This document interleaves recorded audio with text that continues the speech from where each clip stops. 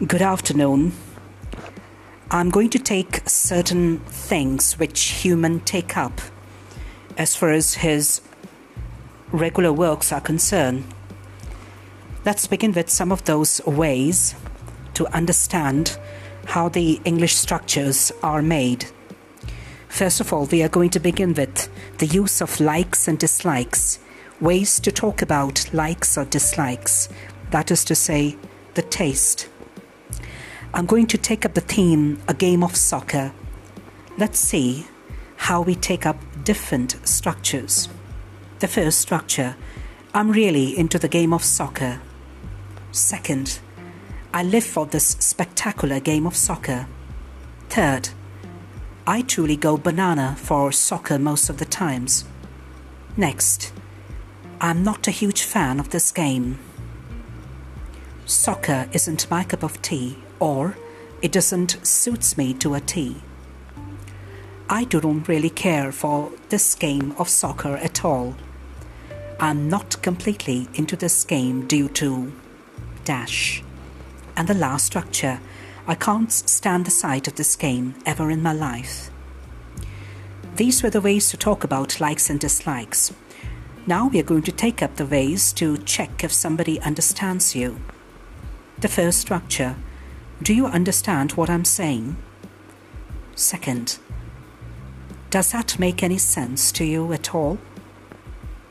Third, what on earth am I saying? Do you understand that?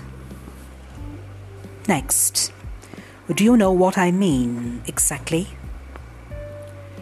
Are you with me so far? And lastly, is that any way I'm clear to you? Now, ways to ask somebody to do something. Would you mind? Second, could you turn the lights off for me? Third, I would appreciate it if you could. Now, ways to encourage someone. Keep up the good work. Best of all good luck to you. That was a really nice try. That's a real improvement.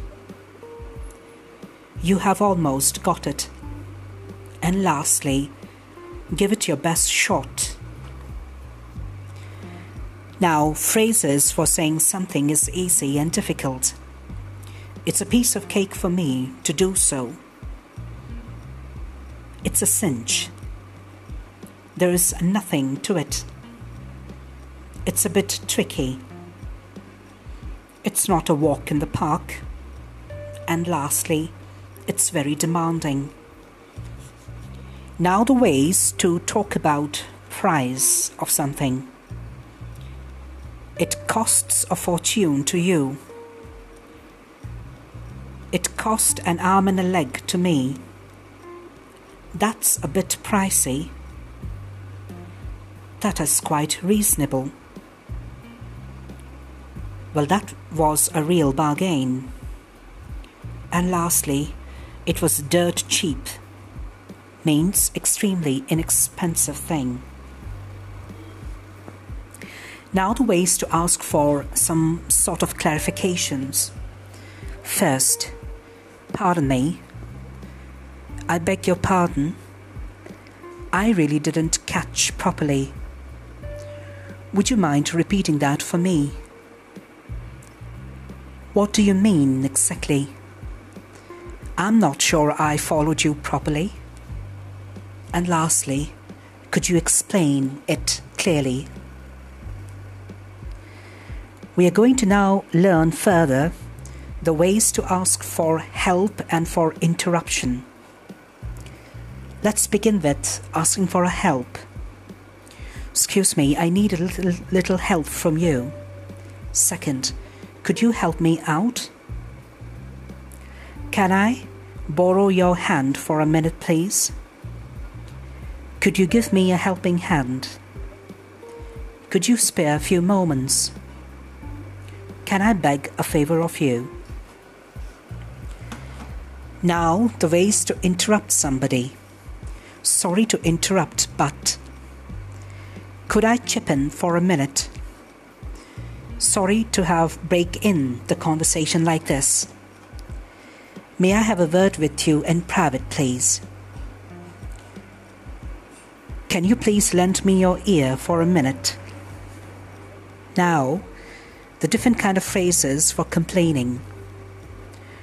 I am not happy about this at all. I'm sorry, but this is completely unacceptable. And lastly, I can't stand it when... dash.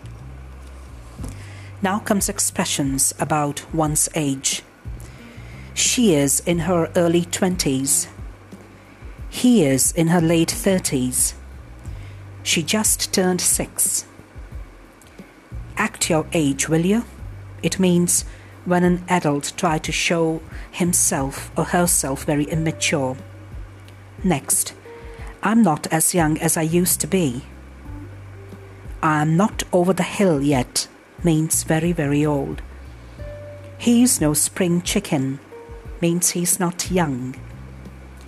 I'm having a senior moment. It means I'm being forgetful. And lastly, he lived to a ripe old age means a very old age.